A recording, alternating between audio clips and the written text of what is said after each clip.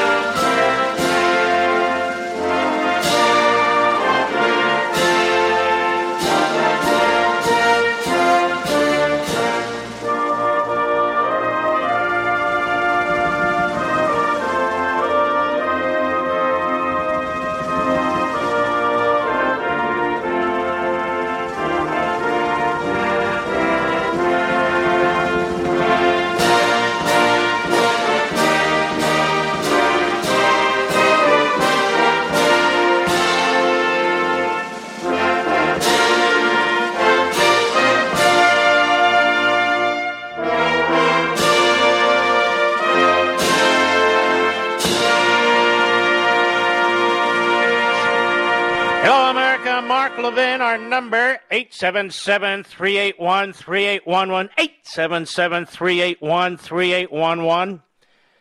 Very busy. First of all, tonight, 9 p.m. Eastern Time, I'll be on Hannity on the Fox News Channel. Saturday night, 8 p.m. Eastern Time, I'll be on the Jesse Waters Show. Sunday, 9 a.m., I will be on with Fox and Friends Sunday, and of course, Sunday night, 8 p.m. Eastern Time, I'll be doing my own show. I'm in great demand. How can I help that, Mr. Producer? I can't help it. Truthfully, I'm on a mission.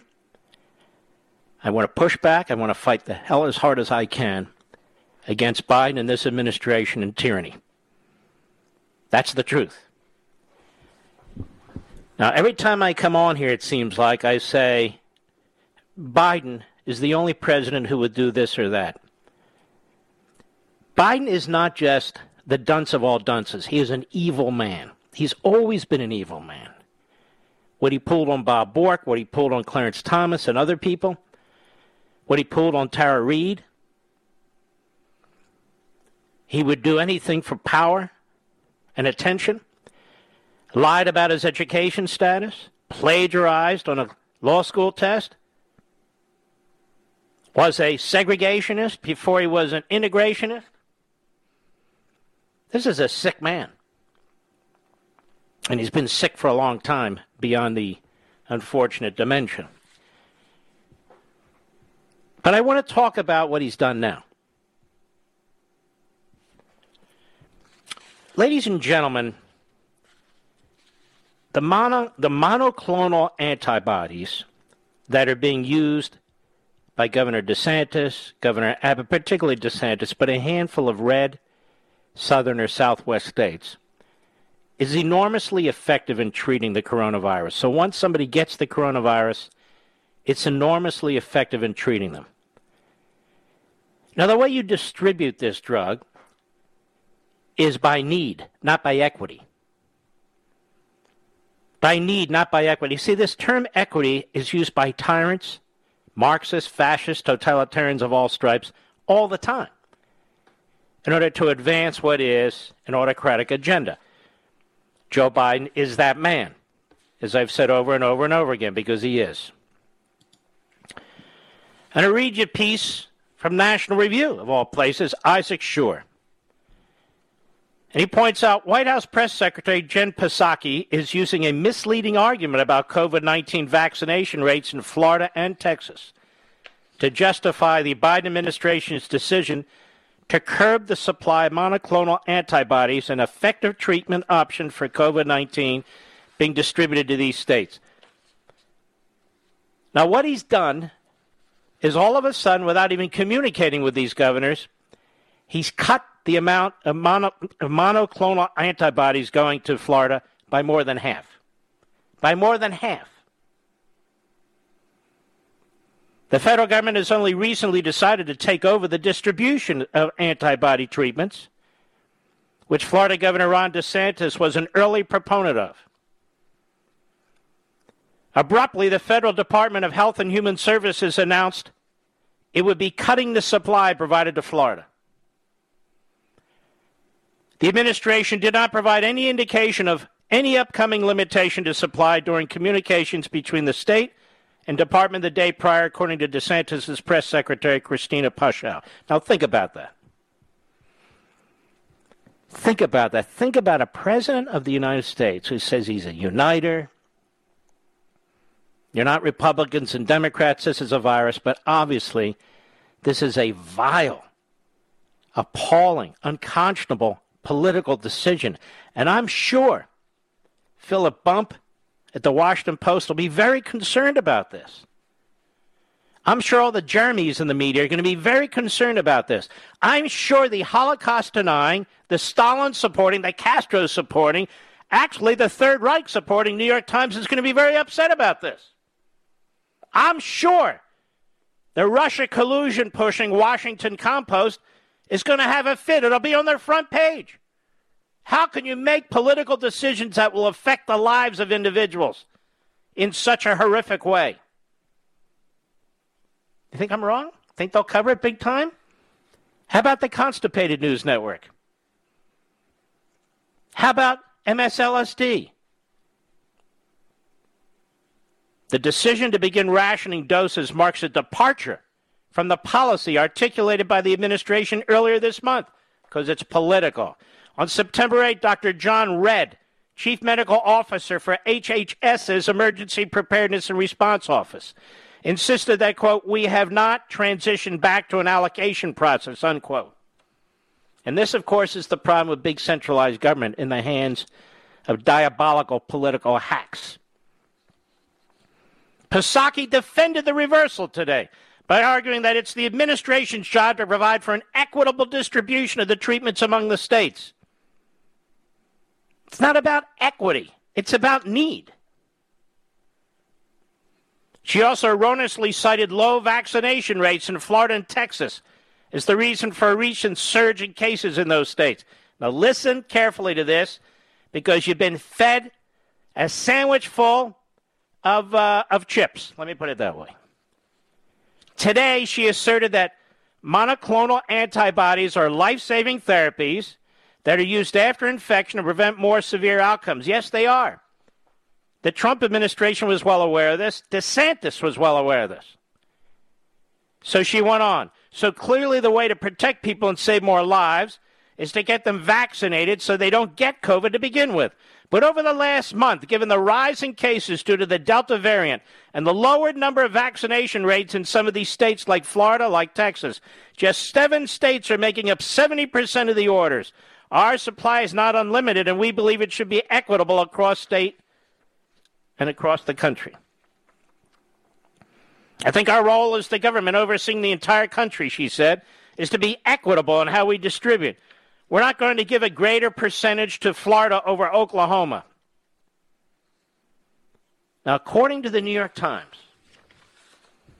of all sources, the state of Florida ranks 18th among the states in terms of the proportion of its adult population inoculated with at least one dose of the vaccine. 18th. That means there's 32 states and the District of Columbia that are behind Florida. It has a higher full vaccination rate than Illinois and Michigan. Those are 2 Democrat states. Hello, it has a higher full vaccination rate. In other words, 2 shots with the 2 vaccines, 1 shot with the 1 vaccine, than Illinois and Michigan. Texas ranks 25th in the first category, ahead of Nevada and North Carolina in the second. So Nevada and North Carolina are also run by Democrats. Neither President Biden nor Psaki have been critical of Illinois, Michigan, Nevada, and North Carolina, or their Democratic governors for, quote, lowered vaccination rates. On the other hand, DeSantis and Texas Governor Greg Abbott have sparred with the president on a number of issues, but especially in the subject of COVID and how best to balance the public health challenge it represents with other priorities. Let me make this as clear as I know how. I don't know of a single governor in this state who's anti-vax. As I've said over and over again, you can be pro-vaccine and anti-tyranny. The Republican governors, most of them, with the exception of the governor of Massachusetts and Maryland, I guess, are anti-tyranny. Pro-vaccine, anti-tyranny. And Florida is a massive state. Texas is a massive state. And they're actually doing very, very well in fighting this virus. It's also notable, National Review, that while the vaccines have proven resilient in preventing hospitalization and death amidst the Delta variant outbreak, breakthrough cases have been far more common since it supplanted the original viral strain as the most common in the U.S. At a press conference yesterday, DeSantis noted that at Broward County site where antibody doses are being distributed, 52% of the patients and a whopping 69% of the patients over the age of 60 have been vaccinated.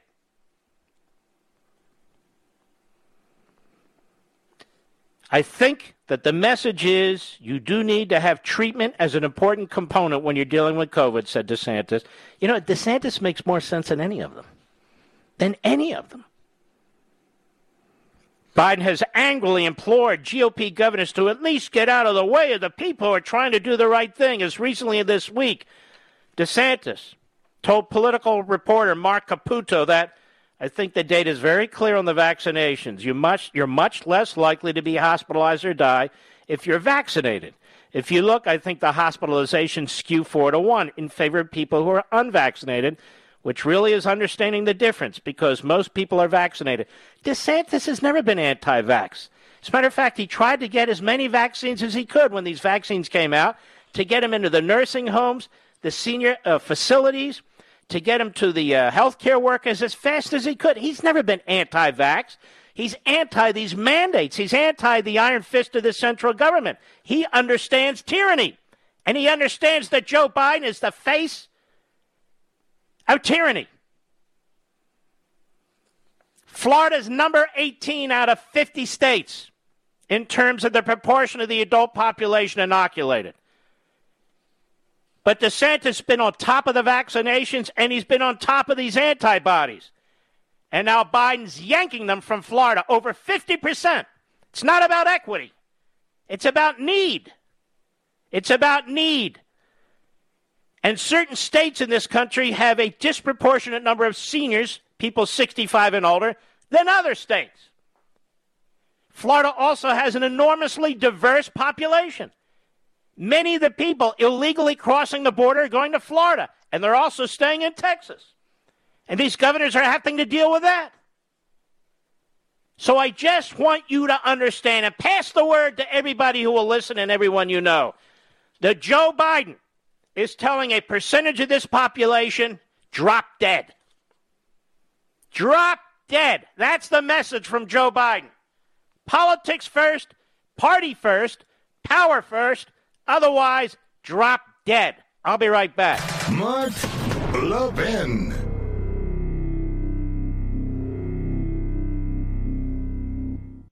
In today's digital age, where cyber threats loom larger than ever, safeguarding your personal information is paramount. So why is Congress considering a law that could put your credit card data at greater risk of being hacked and exposed to foreign networks? This Durbin-Marshall credit card bill could jeopardize your financial data, make it more susceptible to cyber intrusions. It's a controversial bill that proposes a shift in billions of dollars worth of consumer transactions to payment networks that lack the robust security measures consumers rely on. Who could possibly want that? Well, the answer? Woke corporate megastores seeking to inflate their multi-billion-dollar profit margins. The Durbin-Marshall credit card bill will undermine our safe and convenient payment systems and endanger your data security. It's time to take a stand. Visit electronicpaymentscoalition.org. Make your voice heard. Tell your senators to oppose the radical Durbin-Marshall credit card bill, paid for by the Electronic Payments Coalition.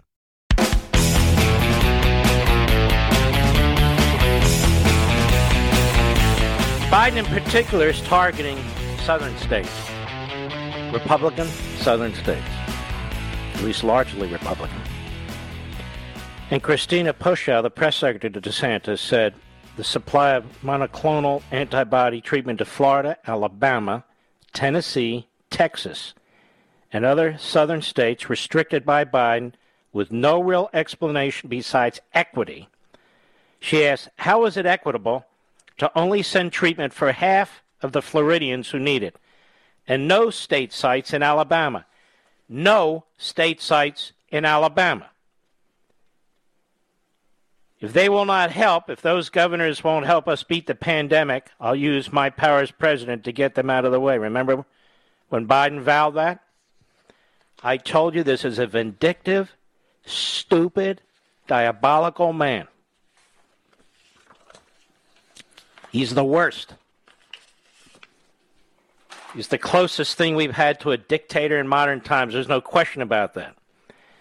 He's been lying about Florida and Texas from day one. And why does he do that? Why does he do that? Because he lost them both in the last election, and because he's trying to create a narrative and to position DeSantis and Abbott. And why else? I talked about this at length yesterday.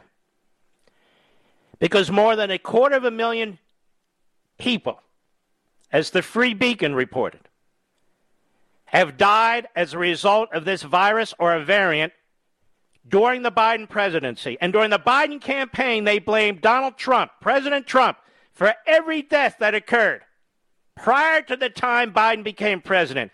It was a sickening, unconscionable, appalling attack, supported, expanded, regurgitated by the propaganda organizations, a.k.a. big media.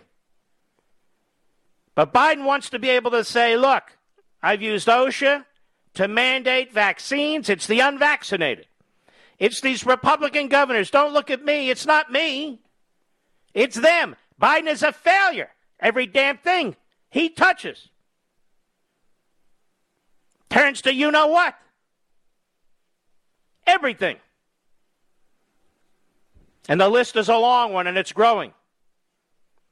But now the lives of Americans are at stake because of this man's obsession with his own power and the power of his party. His imbecility and his evil, well, his evilness. This is who he is. This is who he's always been. He's always been this way. And so people keep suing. They keep hoping for the best. They keep hoping we'll find judges at the district court and appellate court, maybe even justices on the Supreme Court. It will help straighten the ship of the nation. But we get very little help from the courts these days. You've got a relatively weak, not particularly smart Chief Justice on the Supreme Court. He's no Rehnquist. He's no Scalia. He's no Clarence Thomas. He's no Sam Alito. I remember this jerk. That's right, I said it. When he served in the Reagan administration. I'll be right back.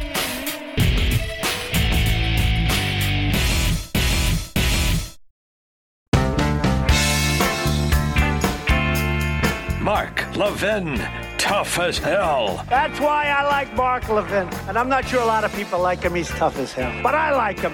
I love him. Call in now. 877-381-3811. Well, you know, if Democrat candidates like Terry McAuliffe and Newsom, that clown in California, they want to keep running against Trump. Well, why aren't our candidates running against Biden, Mr. Producer? Why don't they paint their opponents with Biden's record and Biden's agenda and Biden's policies? I don't get it. In Virginia, Youngkin should do that. I'm going to vote for Youngkin. I'm going to vote for every Republican on that ticket because the Democrats are destroying Virginia. They want to turn every state into California. Whether Mr. Youngkin wants to come on this program or not, I'm going to vote for him. And I hope everybody in Virginia does. But McAuliffe keeps bringing up Trump. And, of course, we all know I adore President Trump. But there's no reason that Youngkin can't paint Terry McAuliffe as Biden. Biden's polls are down into the toilet. So hammer him. Now, one of the things McAuliffe does, and he did in this debate with Youngkin, they're running, obviously, for governor of Virginia, is he lies. Because they have to lie. He says critical race theory is not being taught in public schools. So all you parents and taxpayers out there who know that critical race theory is being taught, who are speaking at these school board meetings, pushing back at these school board meetings, Terry McAuliffe says, what's the big deal? It's not being taught. Terry McAuliffe is what you find on the bottom of your shoe sometimes. You understand what I'm saying, Mr. Producer? That's what he is to the body politic in the nation and in Virginia. He was the bagman for the Clintons. He's been involved in many shady business deals. Virginia is a very, very old state. And never once has a governor who has served one term, you only get one term in Virginia, sought to run for a second term. What he did is, he was governor for one term, barely won. Then we have this blackface KKK governor who denies he was in blackface or wearing a KKK robe after he apologized for it. We're surrounded by these sleazeballs. It's unbelievable. And so McAuliffe says, no. It doesn't say I can't run again. I can't have 2 consecutive terms. So what he does is he runs for another term. To my knowledge, the first one to do that. And he beats 2 African Americans, one of whom is female, maybe both of them were, while talking about, we need to have diversity here. We need to have diversity. Except when it comes to wealthy, slimeball, white liberals. They don't care about diversity, really. Certainly not in their lives. Certainly not in their lives. So critical race theory, ladies and gentlemen, those of you who've seen it and heard it with your own 2 eyes and your own 2 ears, watching when your kids were stuck at home having to learn on their laptops and computers, viral educate, what you saw and heard didn't exist. The fact that your school boards are spending hundreds of millions of dollars collectively to advance critical race theory, they just pretend it doesn't exist. It's just like they pretend that Larry Elder is a white supremacist. It's time to crush these bastards, ladies and gentlemen. And the way you do it in Virginia is to make sure enough people vote. Voting has started in Virginia. You believe that, Mr. Producer? It's September. The election's the first Tuesday in November. Oh, this has gotten so pathetic. And by the way, does anybody know what today is? It's Constitution Day. September 17th. It's Constitution Day. I thought you'd want to know. That's a big deal, is it not? And as a side issue, I want to thank what is now the 965,000 of you, or about 1 week from 1 million, who have acquired copies of American Marxism, either the hardcover or ebook or audio. We're just shy of the army of 1 million that you and I together are building because we choose liberty over tyranny, and we're going to push back. Just shy of 1 million. Have you seen all the write-ups on this, Mr. Producer? Tons, right? Nowhere. Absolute silence. But it doesn't matter. They can pretend all they want. I have people, and Rich, Mr. Producer, knows this better than anybody. People are pushing more and more books out come October, November. Publishers want to get them out for the holidays. They think that's the big sale period. It's not. That's a lot of static. There's a lot of traffic with books at that point. I have authors and publicists contacting me to put their people on my TV and radio shows who still haven't even acknowledged the existence of the book American Marxism. Why would I put them on, Mr. Producer? I don't even understand. What's the point? What's the point? Ain't happening. It's not going to happen. No, and it shouldn't happen, in my humble opinion. All right, let's keep moving. General Milley has his defenders out there. Oh, they've got it all ready. And this hearing that's going to take place September 28th, everybody wait with bated breath. Now, what's going to happen on September 28th at that hearing? The Democrats are going to run interference. They're going to gavel down Republicans. They're going to talk about Trump and Trump and Trump and Trump. And they're not going to talk about this coup attempt at all.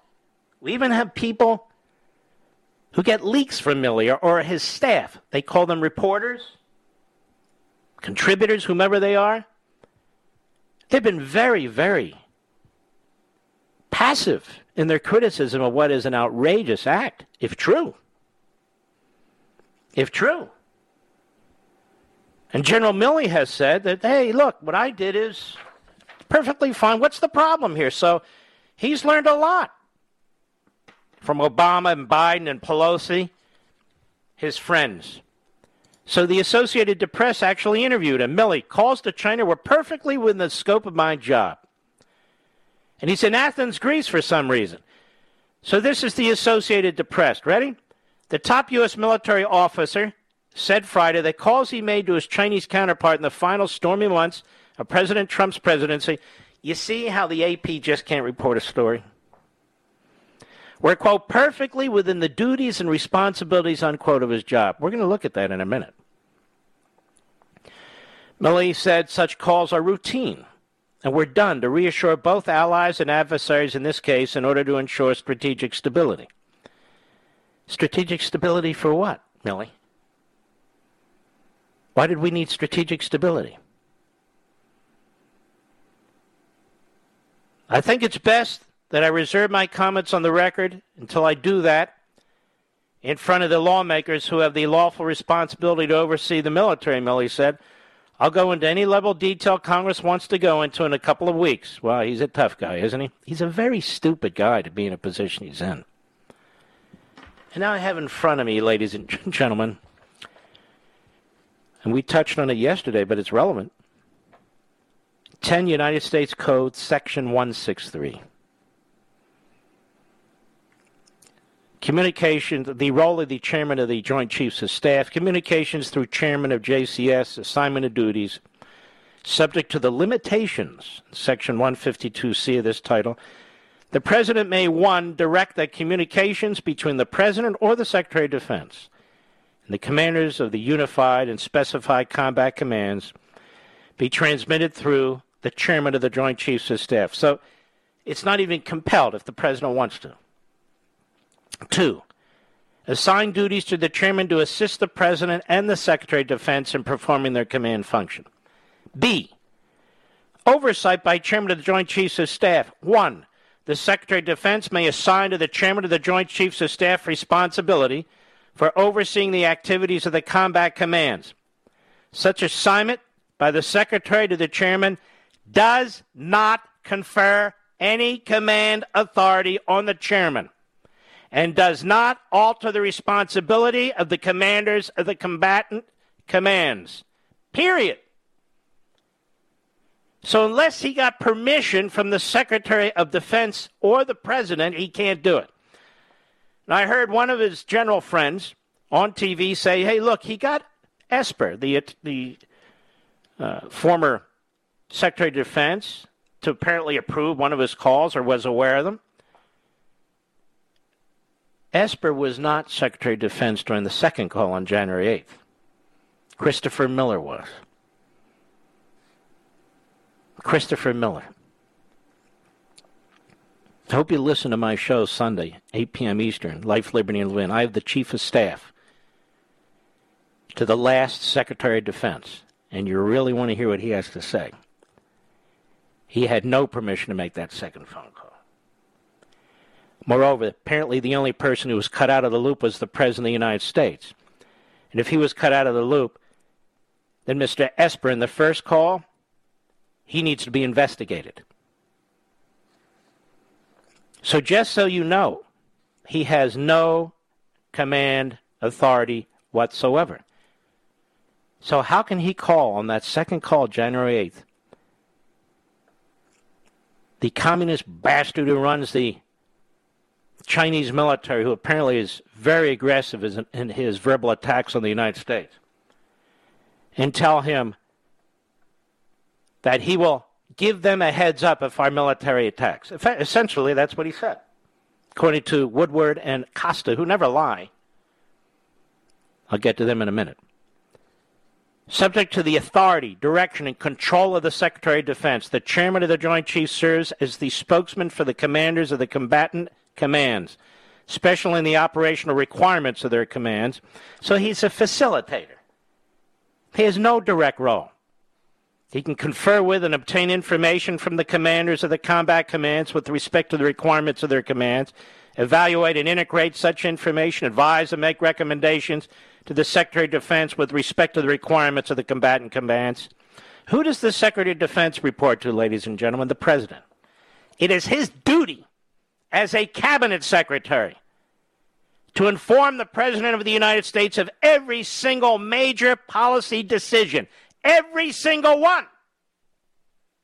And if Esper failed to do so, he needs to be investigated. So finally, the Democrats are going to throw everything they can in front of this. They're probably conferring with Milley and his staff now. The Democrats always do this, but why will they do it especially now? Because of the central role Nancy Pelosi played. The central role Nancy Pelosi played in a conversation she had with Milley. The nutjob who is Nancy Pelosi accused the president of being crazy. He's always been crazy. He's crazy. He's always been crazy. That's Nancy Pelosi. What are you going to do about the nukes, General? What are you going to do about the nukes? He reportedly said, I agree with you on everything. The general has no role in combat decisions. None, other than to give advice.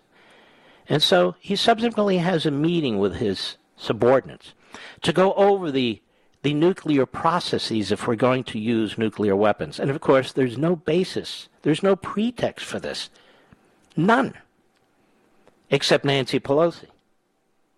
Again, you're going to want to listen to the Sunday show because the former chief of staff to the former and the last Secretary of Defense has some very fascinating information about this. And so Milley did that. Now he said, well, that's routine. We do it all the time. No, it's not routine to do it after you have a conversation with Pelosi. So Pelosi will do everything she can to cover this up. Everything. And the media are already out there promoting Milley as a hero. Here's a guy, if this is true, who conducted a policy and substantive coup and could have created a war. Now, what about this book, Peril? More when I return. Mark Levin.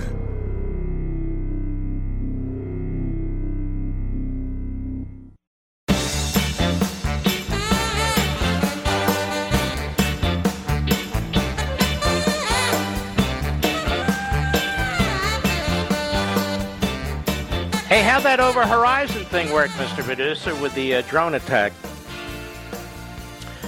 Over the horizon. It's like Over the Rainbow, Wizard of Oz. Remember that? Over the Rainbow. We already had this story. The New York Times had it leaked to it. You had an American aid worker out of Pasadena, California. 8 kids and another person killed by a drone attack. We were tracking them for 8 hours. Over the horizon, mind you. And whacked them. Now, more than anything else, this demonstrates there is no over the horizon. It's over the hill for Biden. But over the horizon? No. They give these phony names to these phony strategies.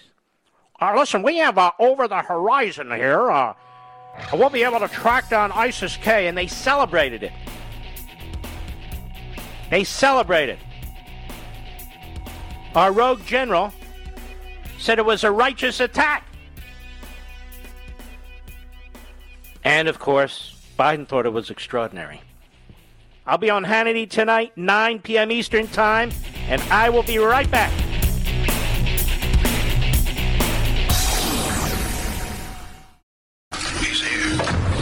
He's here. Now, broadcasting from the underground command post, deep in the bowels of a hidden bunker, somewhere under the brick and steel of a nondescript building, we've once again made contact with our leader, Mark Levin. Hello, America. Mark Levin here. Our number, 877-381-3811, 877-381-3811. If Republicans don't run against Biden's policies and the consequences of those policies, they're out of their minds. What's going on the southern border? Unbelievable. We're going to have the great patriot Chip Roy, congressman from Texas, on here soon enough in this hour. But out of their mind. This little town of Del Rio, which I never even heard of before. There's 11,000 illegal alien Haitians under the international bridge, it's called, with 10,000 more behind them. And they have a vaccination rate in Haiti, as you can imagine, of 1%. The Republicans must run against their opponents by running against Joe Biden. Let them run against Donald Trump. Let us run against Joe Biden. Let's see who the winner is. But Joe Biden is destroying America. Do you know where he is tonight, ladies and gentlemen? He's in Wilmington, Delaware. Probably getting some kind of an infusion. I don't know. But he's in Wilmington, Delaware. In his basement. With his tank top and his boxer shorts, probably. Eating Trix. With 2% milk. I can hear him now. Hey, where's mommy? Anyway, that's the president we have. It's just incredible, folks. People coming in, the Cloward and Piven, the overwhelming our system. Those of you who have been reading, have gotten copies of American Marxism, you know how heavily I cover this in the book. They've collapsed our immigration system. They have collapsed the Border Patrol. They've collapsed ICE. This is all intentional. Hundreds and hundreds of thousands of illegal aliens coming here from every corner of the earth, mostly the third world. We have no idea who they are. We do not have the capacity to figure out who they are. We cannot test them all. We certainly aren't vaccinating them all, while Joe Biden is attacking Republicans. The insanity of this man has become the insanity of our country.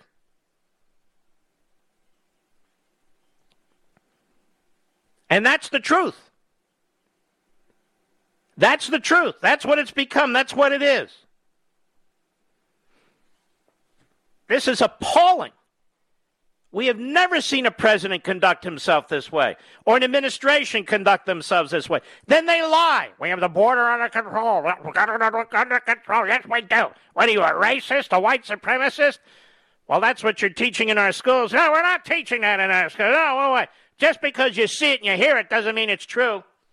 Mr. Producer, invite that reprobate, Terry McAuliffe, to come on the program, would you? And tell them specifically. Contact, they can say, I want to discuss with him critical race theory, and I want to demonstrate to him that it is being taught in Virginia schools. Okay? Tell him to get his lazy ass off of the media that slobbers all over him, and if he wants to debate the issue of critical race theory in our schools, let's have it. And he had Joe Biden here in Virginia not long ago. So I'm telling the Youngkin campaign that doesn't want to hear from me, I'm telling you, pay attention to me. I know what I'm saying. I know what I'm doing. Paint him as Joe Biden. Don't be too cautious or you'll lose. I'm quite serious about it. And where's Kamala Harris? She's nowhere. She's not. Between the two of them, they have an IQ of negative 71. He's mumbling and she's cackling. Wow. But don't worry, it's historic. A mumbler and a cackler. We've never had a mumbler and a cackler before. It's just unbelievably historic. It's fantastic. We're going to spend a little bit of time listening to Clarence Thomas tonight, by the way. One of his rare public appearances, the University of Notre Dame.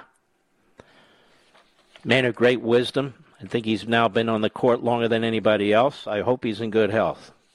God knows we can't afford to lose Clarence Thomas. I'm quite serious about this. I think he's one of the great justices of all time. One of the great justices of all time. I really believe that. When you read his opinions, they're brilliant. They're brilliant. They're not like John Roberts, where his opinions are so highly political. He's done grave damage, John Roberts, in my humble opinion, to the court and to the country. He's no William Rehnquist, that's for sure. How they denied those cases out of Pennsylvania, and now that's just going to create more problems. Let's begin with this. It's immigration in a way, but not exactly. There's a gentleman, and I'm going to mess up his name. He's an American citizen with his ethnicity is Afghan. His name is Ihsanullah Muhsin, a U.S. citizen. And this man, you're laughing, Mr. Perdue. You try it. Was I right? Oh, thank you. Anyway, this man has a wife and a daughter left in Kabul. They had gone from the United States to attend a wedding and were intending to come back, but the country was overrun. And he wants his wife and his daughter back. Put yourself in his position.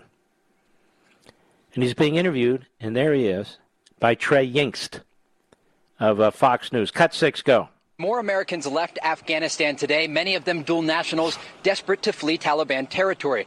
Ihsanullah Muhsin is an American who flew halfway around the world just to make sure his family got out safely.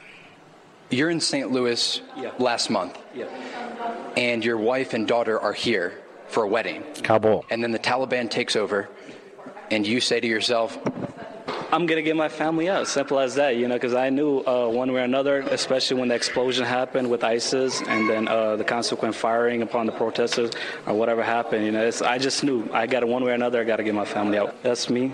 That's my daughter. Miriam, hey. While 2-year-old Miriam is headed to America, Ihsanullah says more could have been done to help U.S. passport holders get safely out of Afghanistan. The Biden administration said there were contingency plans in place for the U.S. withdrawal. You experienced this firsthand. What's your reaction to that? It's not true. It's not true. I mean, this it could have been avoided, but it's just never, it's just too much hectic, too much disorder. It's not true, you see, because Biden is a lying bag of peanuts. Newsom is a lying bag of peanuts. Terry McCall. The Democrats are serial psychotic liars. That's what they are. Some Republicans too, by the way. But the Democrats, almost to a man and woman, they're serial psychotic liars, just like their friends in the press. It's true. What's going to happen to all the American citizens over there? We don't even really know the number. What's going to happen to all the American green card holders? What's going to happen to the 80,000 SIV visa holders? These are patriots who fought alongside of the U.S. Armed Forces. Nothing. For the most part, nothing. That's the answer. And so now we move on. Now we move on, ladies and gentlemen. Who's going to stop what's happening on the border? Nobody. Unless a federal court steps in. Nobody. We don't have the votes in the House or the Senate. We have a rogue president who should be impeached and removed from office, but his party's going to defend him.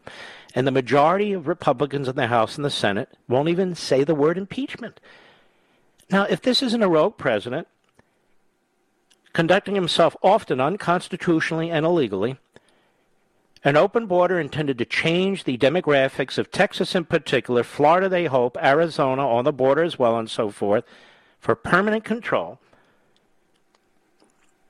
willing to destroy this country, its immigration laws, as if they don't exist.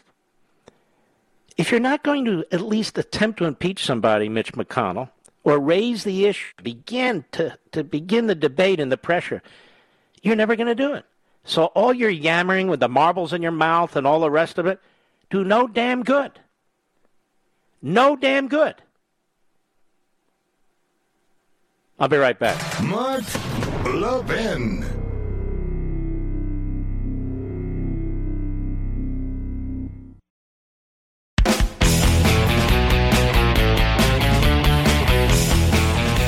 All right, it's a pleasure to welcome back Chip Roy, Congressman from Texas. Chip Roy, you in the past and now have been very vocal about what's going on the border here, but I think this is a president who is intentionally trying to change the nature of the country, the demographics of the country, to empower his party, whose administration is signed on to the most radical elements that don't believe the U.S. has a right to sovereignty and to a border. People are coming into this country with all kinds of diseases. The CDC just said they expect potentially measles to become a problem again as a result of people they're bringing in from Afghanistan who weren't properly vetted. Now we have 11,000 Haitians under a bridge in your state with 10,000 more behind them. What the hell's going on here? Mark, good to be on the show as always. I mean, look, if you set out to harm the United States of America, I don't know how you could do a better job than the Biden administration is doing in the 8 months that they've been in power. And what's amazing is that they've taken something and they've found a way to actually harm migrants and then harm the very people in our country that they're supposed to protect at the same time while pretending it's somehow compassionate. And we now, as you just said, we have 10 or 11,000 people in Del Rio with 10,000 on the way, Haitians. We have the FAA being told not to allow drones so that we can't have news shots being broadcast around so people can see it. We have 4,000 people in a holding facility in McAllen where they're still flowing through.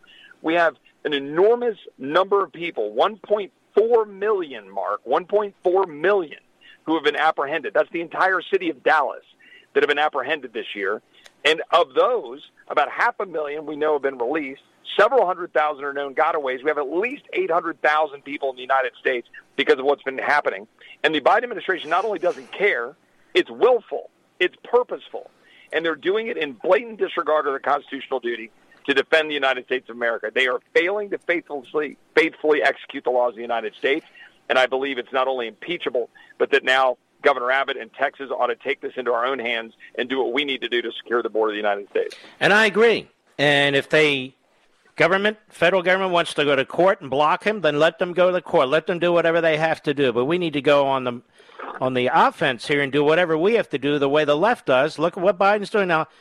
Have you heard from a single Democrat colleague of yours, other than a couple of them in Texas, one in particular, concern about this? Not one besides Henry Cuellar. Yeah. And, of course, Henry gets attacked from the left. Literally not one besides Henry Cuellar has raised this issue at all. And meanwhile, Mark, I mean, again, for listeners out there, and they know, it's an educated audience, you tell them, the little girls that I saw pictures of when Ted Cruz and I were in Uvalde last week and when we were in San Antonio and we were in Laredo, and we had an organization that provides safe houses for girls that are abused by the cartels, the pictures they showed of burns and brands and what they do to these little girls and putting them into the sex trafficking trade. And for Democrats in the Judiciary Committee this Monday to refer to them unbelievably as human infrastructure, the equivalent of chattel for their political benefit, for their political gain.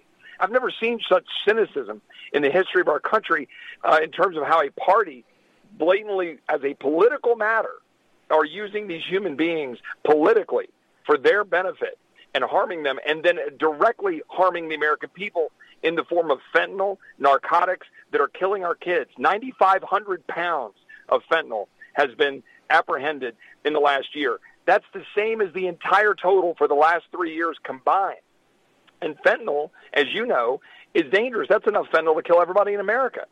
They don't care. But American people dying right here in Austin, Texas, San Antonio, with the dangerous narcotics coming into our communities, all while people are being abused. Ranchers in Texas are having their ranchers overrun. Fences get cut. Livestock get released. I will say this. When Ted and I were in Laredo week before last, and we were down there with Hispanic Democrats traditionally who were lighting Joe Biden on fire saying, where is Joe Biden? They get it. You know, we won Zapata. Donald Trump led us to beating Democrats in Zapata for the first time since 1920, which is a border county. And when I drove through there, they were flying a flag that said, excuse me, F Biden, flying in a flag as I drove through Zapata. So they get it. They're mad. And that's very, very important, but it doesn't change what's taking place. We have people pouring over the border now, Haitians, 1% vaccination rate. You know they've got all kinds of diseases, measles, God knows what else, and you know they certainly have the coronavirus, and you know they're not going to be held in facilities long because we don't have facilities to hold them in. We have Joe Biden now bunkering down in his basement in Wilmington. We have no idea where Kamala Harris is. This is a spectacular abuse of authority, violation of constitutional responsibility, and we have to beg and lobby Republican leaders to even mention the impeachment word. Mitch McConnell says, well, we don't have a majority. But you've got to make the case. You've got to build support. You've got to create pressure. And we're not doing it, are we, Chip Roy? We are not, Mark, at all. I will tell you that, as you know, I joined you. You were one of the earlier first callers to call for impeachment over this and the failure to, execute the laws at the border. I joined you in that call early in July. I will tell you we have not released it yet, but I'll just say that a number of colleagues who you would expect to be teaming up with me are teaming up with a letter that we're working on, calling on action, specifically laying out what we believe are the areas in which the president now should be impeached, not just the border, but Afghanistan, aiding and abetting our enemies, leaving $85 billion for the Taliban, and also the executive orders last week, which were entirely lawless, unconstitutional orders for companies over 100 to have to go force vaccination. He is abusing power. He is ignoring his duty to defend the United States. He's helping our enemies. They're doing it purposeful. And now what we're seeing in Texas is absolutely shocking. And again, Texans have got to step up and secure the border. You're right. Not only do they not have facilities, Mark, to put these people in Del Rio, they're actually now handing out tickets to try to figure out how to even have an order to process them because Border Patrol doesn't know what to do. They literally have 11,000 people down there. They do not know what to do with. Because, Chip, they have overwhelmed and crushed the system. They broke the system. They said, let us defund the Border Patrol. Let us defund ICE. They weren't going to get those kind of votes. So Biden on his own with his coup advisors said, let's destroy them. Let's crash them. Let's do Cloward and Piven, two Marxist professors. Let's do it. Let's overwhelm our system. And there's nothing anyone's going to do about it as long as the Democrats control the House and the Senate and so many of the courts. Chip Roy, don't leave yet. I want to carry you over the bottom of the hour if you can. We'll be right back.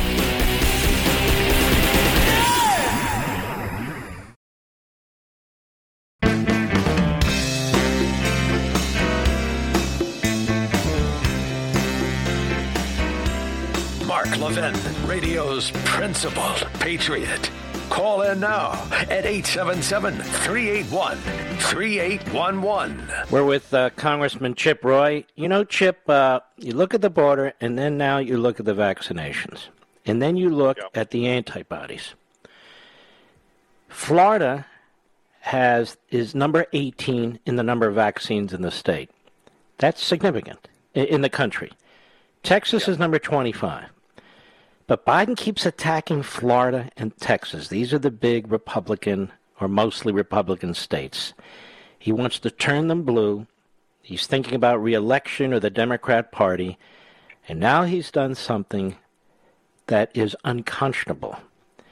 He has decided to withhold the antibodies, particularly the governor of Florida has been using, to tremendous effect.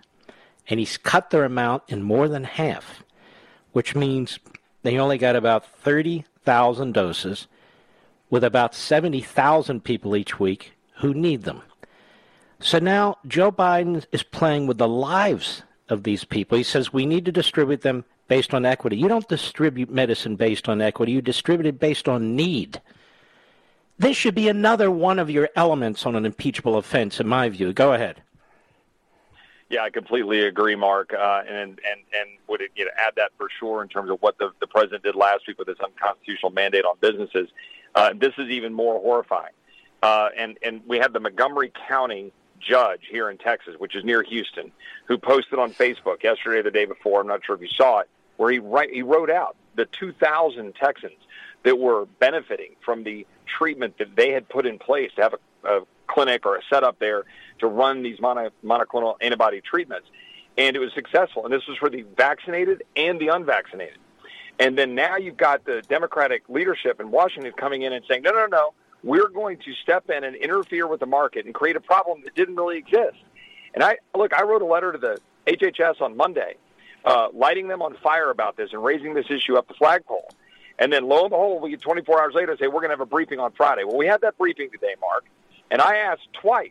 I got cut off, and then I got back in queue, asking a second time, hey, how many doses do you currently have a supply? How many can be made per month, and what's the demand? You tell me the numbers. You show me how there's some massive national shortage that you've got to interfere. And they would never answer the question. Literally. He said, well, we'll just have to get back to you in the numbers. So wait, you're stepping in and rationing care, rationing what Texas can get, and you can't even tell me what the numbers are. It's political. They started off with saying 7 states have 70% of the demand on this stuff. And never mind that in January it'll be 10 different states, Mark, because we know how this virus works. Mm-hmm. And yet that's what they're doing. It's political, it's purposeful, and it's people's lives at stake. And they're doing it because they don't want to talk about treatment. Not just this, but hydrochloroquine back when that was more effective. Let me tell you something about hydrochloroquine. I've been taking that for months. I have heart disease and asthma. Hasn't harmed me in any way. So I go in to get it renewed. I can't get it renewed. It's as if I'm asking for heroin. This is a drug that since the 1940s, billions and billions of dosages have been used. And I can't get it. I've got my local giant pharmacy. No. I've got the Walgreens. No. What do you need it for? No. It's like a police state. It's unbelievable. Mark, let me just agree with you there. My beautiful bride, Kara, whom I think you've met, Kara was working to get through the myfreedoctors.com, that they've set up the frontline doctors, those great patriots that I know you talked about before online on air. They, we were able to get a prescription for ivermectin. And she was able to get it and go to the pharmacy near where we live in Texas, not far from Dripping Springs, outside of Austin. And she sat there listening to him, and the pharmacist behind the counter was arguing with the other pharmacist, saying, well, we can't fill this. What is this for? And then they interrogated my wife about what's this for? Is this for COVID? My wife's response was, does it matter? I have a prescription from a doctor, and I want to get ivermectin. And so ultimately they filled the prescription. But this is happening all over the country. The pharmacists are blocking the doctors. Yeah, it's amazing. And they're look, this is all part of this overall campaign that is both purposeful by some and hysterical by others. And it's the ones that are hysterical that are buying into the hype by the authoritarians and the tyrants in Washington and beyond Washington, the academic set, the smart blue-check Twitter idiots on both sides of the aisle, who know what's best for all of us, by the way, Mark, and tell us how to live our lives. When we can go choose what's best for our families, do you think I want anything to befall harm to my 10-year-old or my 12-year-old son, my 10-year-old daughter? Hell no, right? I'm going to look out for them and what's best for them. I'm going to make decisions for them. But I can tell you what, a forced vaccination to a 12-year-old boy when there's myocardial research, when we know, by the way, when family members have had the virus, we know that natural immunity is stronger in Israel, produces the studies. And we know that as a matter of scientific fact now. Yes. And our government won't produce those studies. All right, I don't have a lot of time, so Chip, I want to say this to you. Look how he lies. Actually, 76% of the people who can be vaccinated have been vaccinated. That's almost 8 out of 10. Now, hold on. Yep. There's another 24%. He says 80 million. All right, I'll give him the 80 million number, wherever that comes from. I've been saying on this broadcast now for some time, and now it's being picked up even by doctors at Johns Hopkins, but seriously, what percentage of the so-called unvaccinated have natural immunity? Right. I dare you to go on the CDC site and find that out. You can't. What percentage of those who are not vaccinated don't need to be vaccinated because they have natural immunity, because they have the antibodies? How many? They won't tell us, or they don't know. So obviously it's a significant percentage of that 24%. So we're really talking about, I would argue, probably the vast majority of Americans who either have natural immunity or have been vaccinated. And yet the iron fist of God, I'll tell you what's going on here, Chip, in part. And this is thanks to the Free Beacon. They pointed this out. Over 250,000 people have died since Joe Biden's been president from the coronavirus or the variant. And he wants to be able to say, I did everything possible. The unvaccinated did this. These Republican governors did this because he ran last year accusing Donald Trump of every single one of those deaths from the virus. While Trump had Operation Warp Speed, 3 vaccines coming out of it. Well, it's Trump that pushed for the therapeutics. And I've also said, Chip, I'd be interested in your comment on this. Where's the Operation Warp Speed on any of these variants? I heard Rand Paul picked up what I said today, too. It's true. Where are their doctors working with the pharmaceutical companies to push and find even new, medicines and so forth? I don't hear about them. Do you? Not a single bit, and of course they spent all last year. I mean, Kamala Harris famously were like, well, I wouldn't take the vaccine if Donald Trump is pushing it. Mm-hmm. Then they get into power. They've got people dying because of their incompetence, and they want to blame Republicans, like you said. And I'm hearing nothing about their strategy to figure out how to get not just, future improvements to vaccines, but also how about making sure we can get the actual therapies. When I was talking to one of the manufacturers today, I called them because I wanted to know, do you have supply? They said, yes, we're cranking out supply. And they said nobody was asking for us to have this 6 months ago. They couldn't believe it. They were scratching their head. They're like, why is the government not making this possible? Guess who did? Ron DeSantis. Guess who was starting to? Leaders in Texas trying to get this stuff out. Now the feds step in and they want to interrupt supply because this is all about power for them. This is all about control. This is all about telling us what to do and taking away our healthcare freedom. We have a whole other conversation one day about healthcare freedom, but they're taking it away and they're screwing us every single day, empowering corporate entities and government over our And lives. People need to understand the more of the private healthcare system they nationalize, the more they'll control what you have access to. Doctors, technology, medicines, and all the rest. They destroy. These are wrecking balls, these policies, these people, they're wrecking balls. One more. Booster. Here we have Biden already paying for booster shots. Here we have announcing that they want to get it out by the end of the week or next week before the FDA even comments. And now you have this advisory committee, 16-2 they vote with these so-called experts on it, saying we don't have enough data to support boosters. Does this not yet again demonstrate, and Fauci too, the politicization of this entire field? Yeah, entirely. And by the way, to add to it, I think, was it 2 or 3 of those FDA, higher-ups quit. Resigning. They're resigning because they're so frustrated with the politicization of all of this, and that's what's happening, and that's what Biden's doing. Oh, I've got it. We're going to force the boosters. It's always about what they're going to force you to do. And by the way, it's all purposeful to say it's to help other people because they don't want to make it about you because then it's about freedom for you to make a decision about a mask or about a vaccine for you or your loved one. No. They want to make it about you must do that for the other people. Even though there's no science to back that up, we all know that you can communicate the dang virus even if you've been vaccinated. Remember, they moved the goalposts on that, right? Originally, it was all, it's going to protect you from being able to communicate the disease. No, then they found out that's not the case. So now there's you've got to do it just to make sure that everybody's going to be taken care of. It's absolutely outrageous. And the booster stuff in the FDA is particularly telling that you've got experts there that are quitting over it and that they're voting against what Biden's done. Because here's the thing, Chip. You can support vaccines, as I do, and oppose tyranny. Mm-hmm. And that's the point. They support tyranny and support vaccines.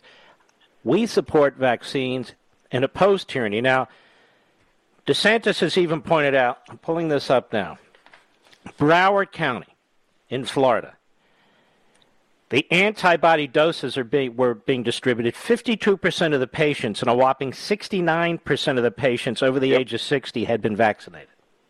Yep. So, yes, and DeSantis has said, I recommend you get vaccinated. Yes, but it's not enough. I mean, I've got to have these therapeutics if I want to use them, and now they're cutting them off. And look, and to add on top of this, you know this, my dad had polio. Okay, I mean, I watched my dad his whole life. I mean, I'm very pro-vaccine for when we know what it is and you make a decision that's good for you and your family. But if you've got natural immunity, there's evidence that maybe you shouldn't get it, right? Or maybe you should. Well, I think so. I think you're right. And by the way, this stuff about talking to your own doctor, you talk to your own doctor, they say, okay, let's get him hydroxychloroquine and so forth. And then to have a pharmacist say no? The hell is that all about? That's what's happening. Well, it's because, again, this is all about tyranny. And this is the most critical thing for all of us to understand.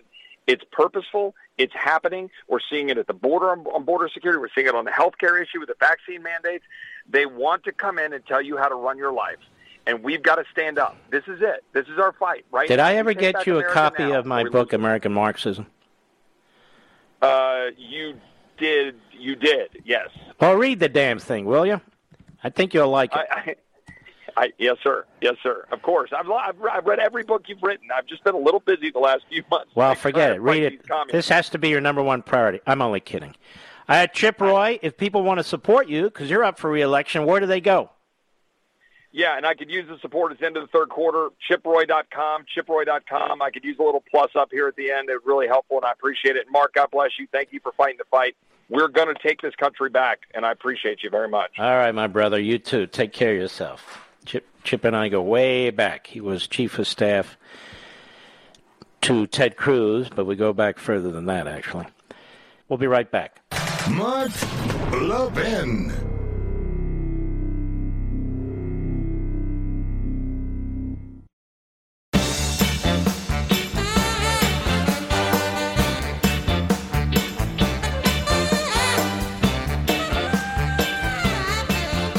Take some calls, shall we? Yes, we shall. Let's see here. Jennifer, Middleburg, Virginia, the great WMAL. Jennifer, how are you? Good. Thank you so much for taking my call, and your music is fantastic. Thank you. Appreciate that. I agree. All right, what you got? I heard your previous caller, and there was talk about pharmacists. Let me just talk without giving any information away where I work or anything like that. But your commercial big chain pharmacies, their hands are tied. They are being told that they could be sued, that their license will be taken away, not unlike the doctors when they were trying to... Oh, wait a minute. So if you get a prescription from a real doctor with a license, and they say, yes, that patient should have hydrochloroquine. Mm-hmm. The pharmacist is required to say no? Not the pharmacy where I work. It's a very specialized niche pharmacy. We can get away, and I don't want to say we get around the FDA, but we, for example, for children, if they won't take a tablet, we can make it in a liquid form. We could do a different form that's not commercially available. We are allowed to do that. And typically during times of a pandemic or a crisis or something like this, during AIDS or something, it's open game. Whatever the doctor recommends, you do it and you get it to them. But FDA-approved drugs can only be made the way that they've been approved. And yes, there is a commercial, the ivermectin. There is a commercial product. It's a 3 milligram. I'm hearing that pharmacies are not allowed to distribute that. They're not Unbelievable. allowed to sell well, that. Jennifer, thank you. Let's send Jennifer a signed copy of American Marxism. So the federal government is getting in between you and your doctor. Only if you want an abortion at any time during that 9-month period, particularly at the latter part. Right? don't get between a woman and her doctor, but they're getting between women and men and their doctors all the time. You see the insanity of the left. You see the insanity of government. They're not looking out for the well-being of each and every human being in this country. They're not. They are ideologically driven. They are power-driven. Joe Biden doesn't know even where the bathroom is, let alone what you and I should be taking. We'll be right back.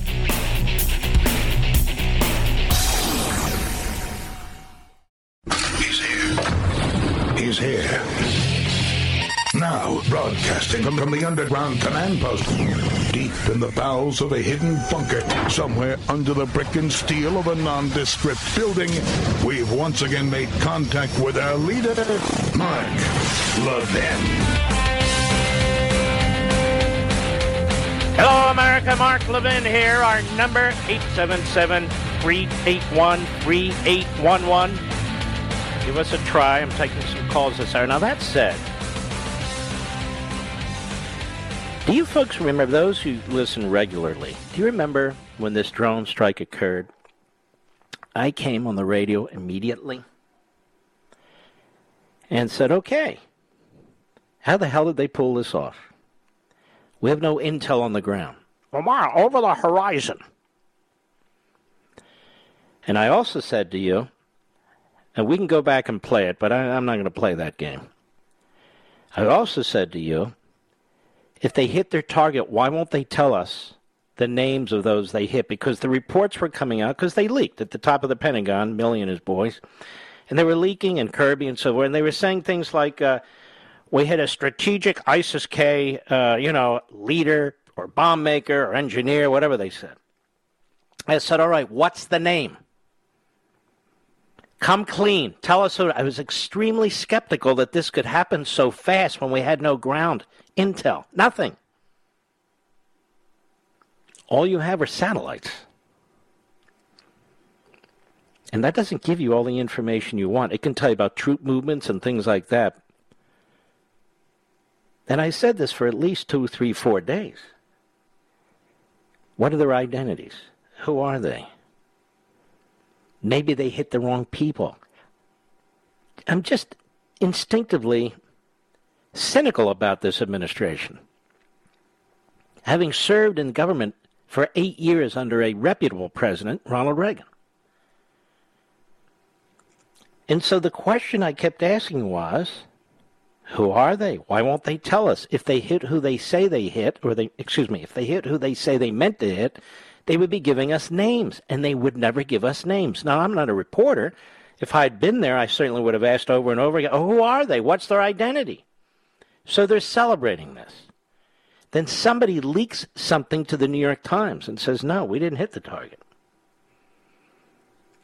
And that was a week or so ago, and I covered that.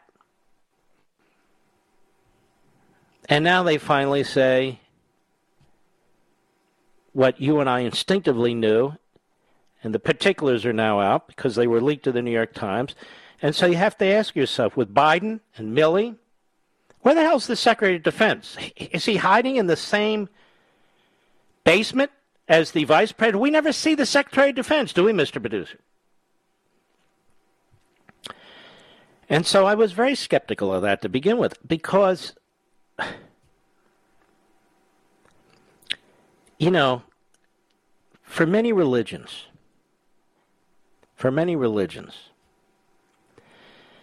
the way religious books are written, I'm not talking about the Bible per se, but sort of the other books are written, is because God knows that people sin. God knows that people aren't perfect. And when you read parts of the Bible, or have them preached to you, just as if you read the Constitution, they're trying to limit evil. They're trying to promote civility, charity, so forth. So you start out as a skeptic. I do. When I hear, without any intel other than satellites, that we hit with pinpoint precision, within 24 or 36 hours, the ISIS-K individuals, or their masterminds, I think they call them their masterminds. So wait a minute, that sounds, throw the flag there, that sounds like bull crap to me. And it was. It was bull crap. Now for something completely different. Didn't you love Monty Python, Mr. Producer? Hilarious. Couldn't get away with it today. Most of the humor you can't get away with today. That's why you got, slobs, Neanderthals like Colbert and Kibble and Bits and the other jerk whose name I don't even remember. Clarence Thomas at the University of Notre Dame yesterday. Let's listen in. Cut 8. Go. And I've been on the court for 30 years. It's flawed. But, I will defend it because knowing all the disagreements, it works. It may work sort of like a car with 3 wheels, but it still works. Somehow you sort of hobble along and you recognize its imperfection. And I think we should be careful destroying our institutions because they don't give us what we want when we want it. I think we should be really, really careful. And cause I'll say what my grandfather said, after you've done that, now what? He's talking about, doesn't identify them, so I will. He's talking about the efforts to expand the court, pack the court, to turn it into a Democrat Party Politburo. It's halfway there. Cut 9, go. Has there been times in your career when the legal questions you must resolve conflict with your Catholic faith? If so, how do you proceed? No, not really. I think if it could something conflict that great, where I fundamentally think it's wrong, I would just go and do something else. I'm at a point, I said that early on, and I still believe that, but I have lived up to my oath. There are some things that conflict very strongly with my personal opinion. My policy preferences. And those were very, very hard, particularly early on. But I don't do a lot of hand-wringing in my opinions and tell people, oh, I'm really sad. That's not the role of a judge. I mean, you do your job and you go cry alone. But there have been some where... But there have been some that broke my heart. And that just was really, really, really hard. More Clarence Thomas at the University of Notre Dame yesterday. Cut 10, go. What is the most... the misconception. Yeah. I think that they think that we make policy. I think the media makes it sound as though you are just always going right to your personal preference. So if they think you're anti-abortion or something... Personally, they think that that's the way you always will come out. They think you're for this or for that. They think you become like a politician, and I think that's a problem. I think you're gonna jeopardize any faith in the legal institutions. And I think the media and the interest groups further that. And I give you an example of I know there's a football game this weekend, and Nebraska's playing Oklahoma. And oh, you all have one too, huh? So at any rate, let's say this weekend that, like if a referee makes a call that favors Notre Dame and Notre Dame wins, people would say, well, that was a fine referee. That's what you're supposed to do as a fan. But if the referee makes that very same call and it works against Notre Dame, oh my goodness, this guy can't even see. Come on. Anybody could have seen this exact same call. That's because we're fans. We're not acting as judges. We want a particular outcome. And so we look at the outcome, and that totally colors what we think the quality of the refereeing was. So if it's for us, that was excellent refereeing. If it was against us, horrible, absolutely horrible. The guy should give it up. But that's not what you can do when looking at cases.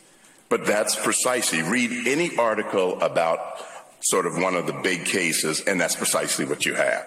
It's like if the outcome is what I want it to be, excellent work.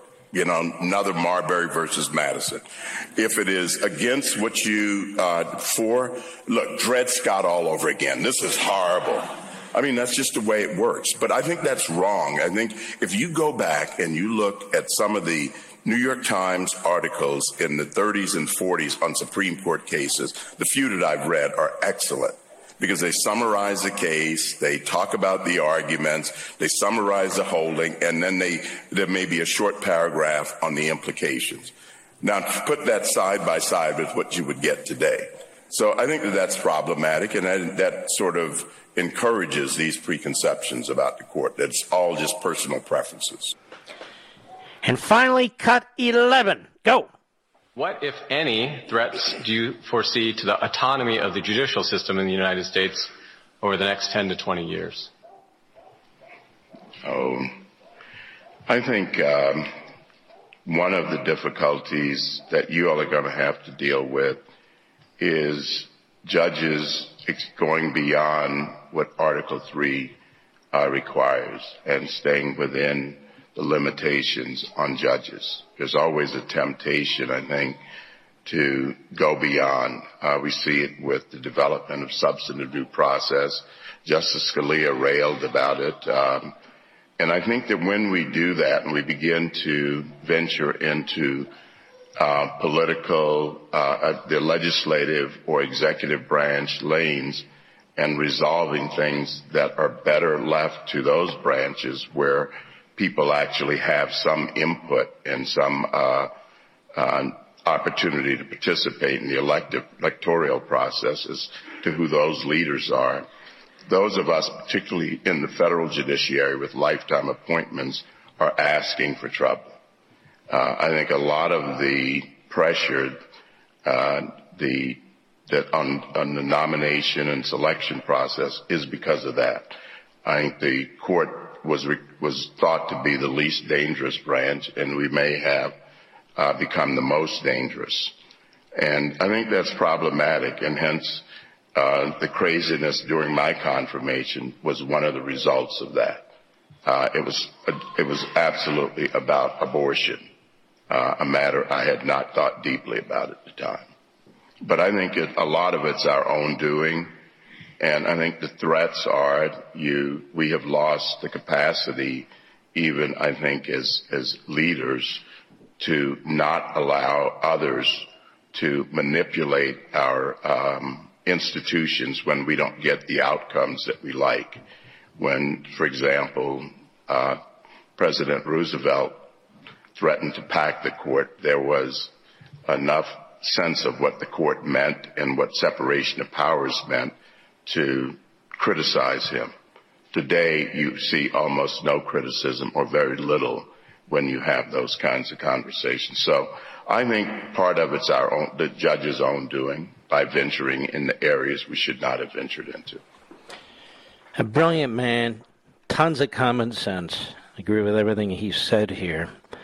And look at the way he says it. He doesn't say it in an antagonistic way, doesn't say it in a way that is intended to be provocative. He just says what it is.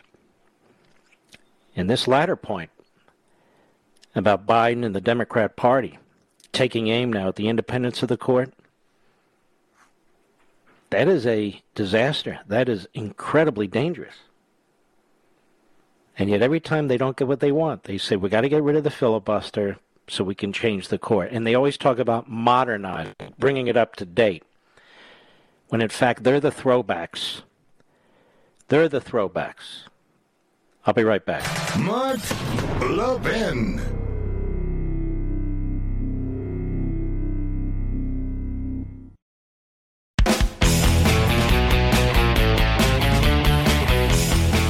Let's go to Chris, Canada, XM Satellite. Chris, how are you? I'm doing fine, Mark.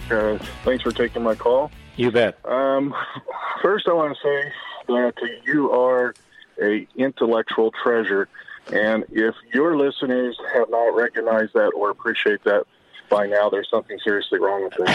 Well, you're very kind. I have a tremendous, wonderful audience. Yes, you do. And I'd like to count myself amongst Thank you. The group there.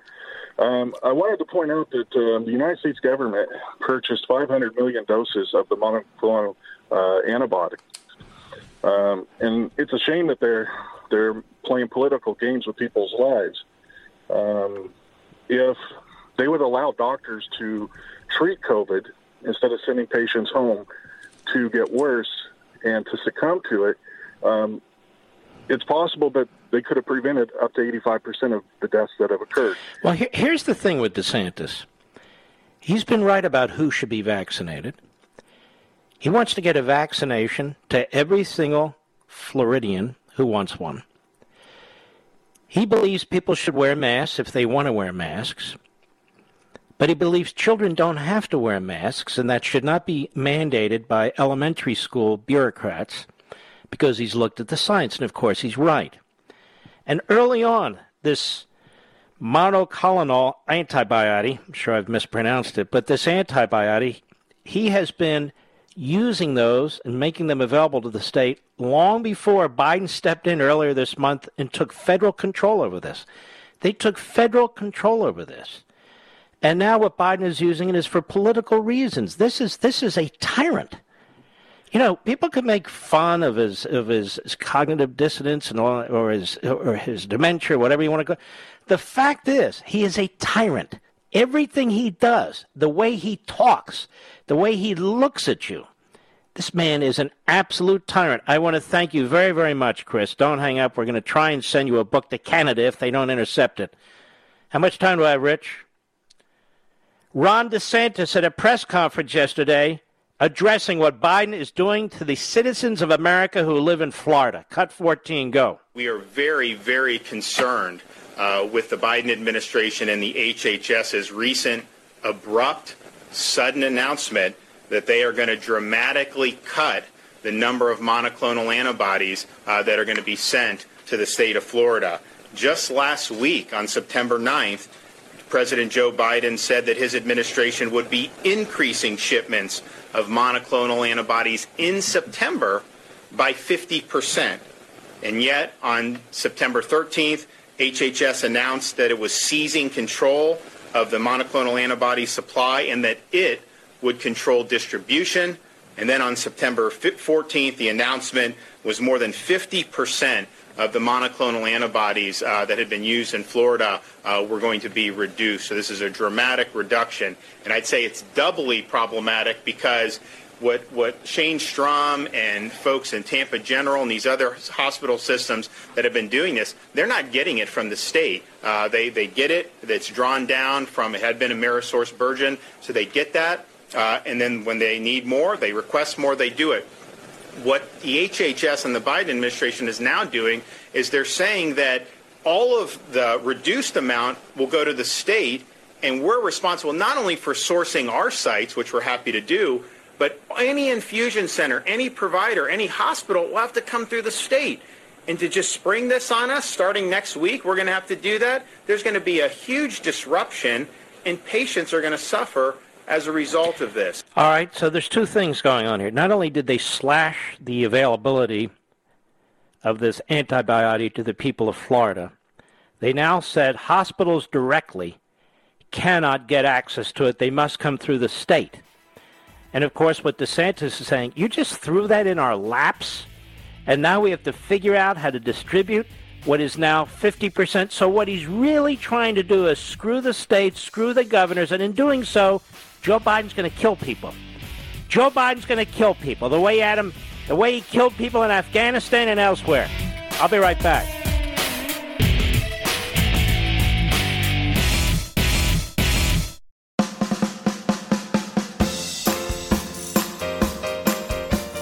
Mark Levin, the research arm of conservative media. Call in now, 877-381-3811. Have you ever heard of a talking hemorrhoid, Mr. Producer? A talking hemorrhoid, ladies and gentlemen. Well, there is a talking hemorrhoid. His name is Jim Acosta on CNN, on the Constipated News Network. Jim Acosta is a talking hemorrhoid.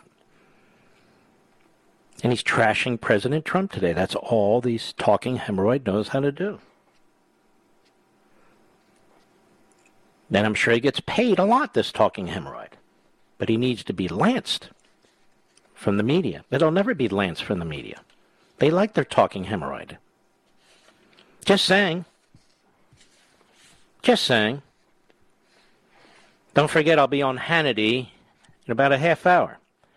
9 p.m. Eastern Time, near the top of the hour, on the Fox News Channel. Please don't forget to look at Chapter 7 of American Marxism. It's time to act, folks, please. If you don't have your copy, it's still there at Amazon.com. It'll be at Costco this weekend where you shop. Right now, as a matter of fact, Walmart's done a fantastic job, Barnes & Noble. We want to thank Sam's Club and BJ's, Books A Million. Who the hell did I forget? Target. They've done a great job, too. All the major retailers are fully supplied, and the book is discounted everywhere. When a book is this hot, that's what they do. But if you haven't acquired your copy, please get it. Read Chapter 7. Those of you who have it in book form or audio form or ebook form, go to Chapter 7 because it's time to act. September 27th, the Democrats are back, and they intend to destroy your lifestyle, destroy your property rights, steal a ton of your money, regulate you into oblivion. They want to know what you're doing at your bank. Any transaction of $600 or more, whether you receive it or spend it, they intend to investigate it. They want to massively increase the size of the IRS from 75,000 employees to 125,000 employees, most of them to audit you. They want to increase the IRS budget from $12 billion to $20 billion. That's because the IRS is so good. Ask the Tea Party groups. Ask people who've been abused by the IRS. So this is a massive expansion of the police state. And by police state, I don't mean police officers. I mean the bureaucracy, the enforcement by the bureaucracy. And, of course, they're doing it in the name of the people, and they're justifying it by going after the rich. But they're coming after you. They're coming after you, the middle class. That's what they always do. They pretend they support you while they attack you. And so it's very, very important to begin the process. Please go to Chapter 7 now. Read Chapter 7. Spread the word. It's time to be activists, even if it's just a little bit. If you don't have a copy of American Marxism, perfect time to get it. You want to expand the reach of this movement. You can give copies to friends and family, to neighbors, or encourage them to get it too. It's very, very important. We've got to really get moving on this because they're back. What's today? Constitution Day, the 17th. And they intend to act 10 days from now. They're going to give amnesty to tens of millions. This is in the bill. They're going to nationalize our electoral system and turn the whole country into California. They want to give everybody freebies, which of course means those of us who pay taxes will be paying a lot more taxes. They want to massively increase the sale of farms and ranches and homes.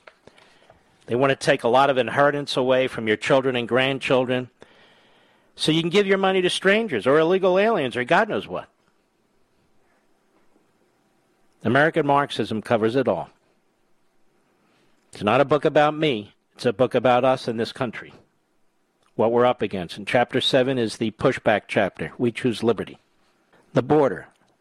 Laura Jarrett, a host on CNN today. Cut 17, go. And nearly 10,000 migrants who arrived at the southern U.S. border in Texas in just the last 48 hours. Look at this. They're living under a bridge this morning, and thousands more are expected to arrive in the coming days. One local sheriff worries federal and local authorities are reaching a breaking point, and a congressman from Del Rio, Texas, calls it a humanitarian crisis on steroids. We hear nothing from Joe Biden or Kamala Harris. Isn't it amazing? We hear nothing from Nancy Pelosi. Crazy nutjob Nancy. We hear nothing from the endless davening Chuck Schumer. Nothing. But they care about people of color. They really do. Just ask them. We hear from idiots like Michael Steele, the former head of the RNC, who was sold out to MSNBC. What a clown he's become. Maybe he was always a clown. Who knows? Now, I have a clip here from the human, well, should I say it or not? Yes, hemorrhoid, the talking hemorrhoid, Jim Acosta. But I choose not to play it. I'd rather hear from regular Americans rather than that hemorrhoid. Let's see. Steve, Cincinnati, Ohio. How are you listening to us, Steve? Hey, XM, Sirius XM. All right, sir. Thank you. Go right ahead. Hey, in your opening monologue, you were talking about the politically vengeful act of Biden going after the monoclonal drugs and changing the distribution. And what leaped to my mind was, I remember when the Love Gov in New York, the Emmy Award-winning Love Gov, was talking about the need. Excuse me, we call him Hans, but go right ahead. Yeah, right. Ventilators, hospital beds, we didn't have enough. And Donald Trump stepped up. He outfitted the Javits Center with hospital beds. He brought a hospital ship there. He twisted arms of industry to build ventilators and solved that problem immediately. And he didn't care whether there was a D or an R next to the name of the person that was requesting it. And it's just a total contrast in leadership. You know what? That is a great point. He got all of this stuff to New York, to California, to Michigan, to Illinois, to New Jersey, and he wanted to help the governors. He wanted to help the citizens there. He didn't care about the party. You're exactly right. And look at this thug Biden. Look at this thug Biden. Isn't it amazing? That is a brilliant point, Steve. And hence, go ahead. Okay. I was just saying, it's just mind-blowing, the difference in the leadership style. You're absolutely right. All right, my friend, don't hang up. We're going to send you a signed copy of American Marxism. There's been delays on the calls, folks. You can all hear it. And I have explained this to the experts that be, and I get a long email with 14 different things they have to do. I don't care how many things they need to do. It's time to fix it. Enough is enough. Because it hurts the quality of the programming, and it's difficult for the audience to talk to me and me to talk to the audience. But understand that I know it, and I have asked that it get fixed. And we're working on it, but it's still not fixed. All right, let's continue. Let us go to Dan, Lockport, Illinois, the Mark Levin app. Dan, how are you? Great, and good evening to you, Mark. Thank you. I got a hypothetical question for you. There's no way wear a neck brace. That we're not as divided as I don't believe we're as divided as we think we are as people, as the middle, especially the middle class in this country. After listening to Larry Kudlow last night when he was on there and he was talking about the $600 monitoring transactions of $600 or more, it just struck me that there's no way that we are that divided. And as a hypothetical question, I would love to have. Let me first deal with your first point. I think we are very, very divided. I don't think we were.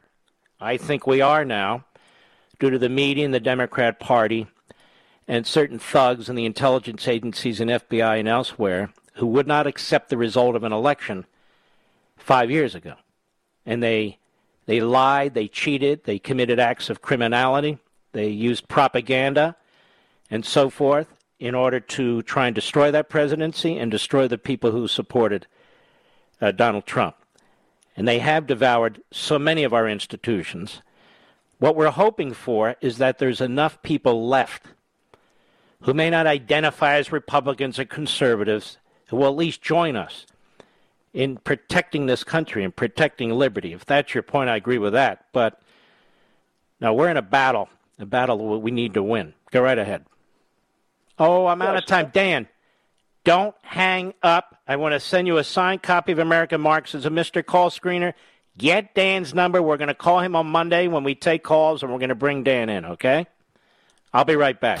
Mark Levin.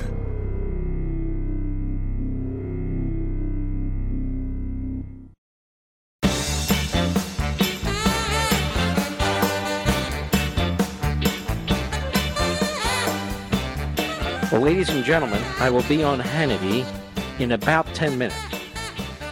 So I hope you'll check us out at 9 p.m. Eastern Time.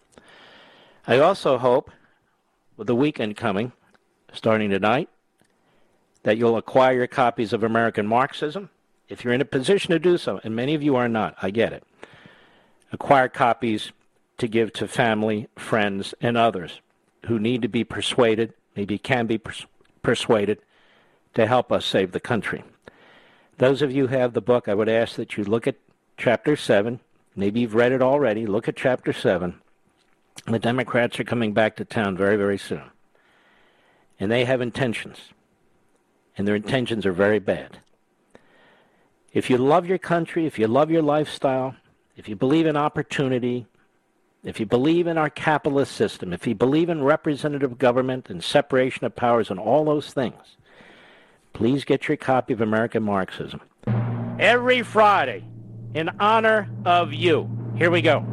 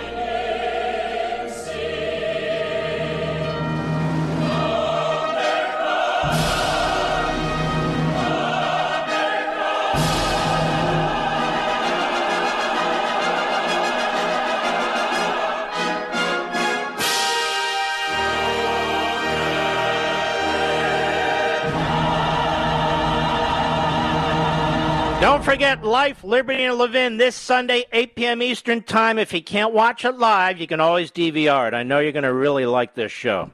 Also, please get your copy of American Marxism. This is the big push this week. The Democrats are coming back to town. We salute our armed forces, police officers, firefighters, emergency personnel. Good night, Spritey. Good night, Griffey. Good night, Pepsi. Good night, Smokey.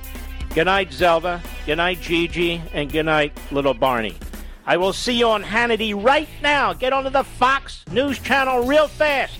Good night, Dad. Good night, Mom. Good night, Leo.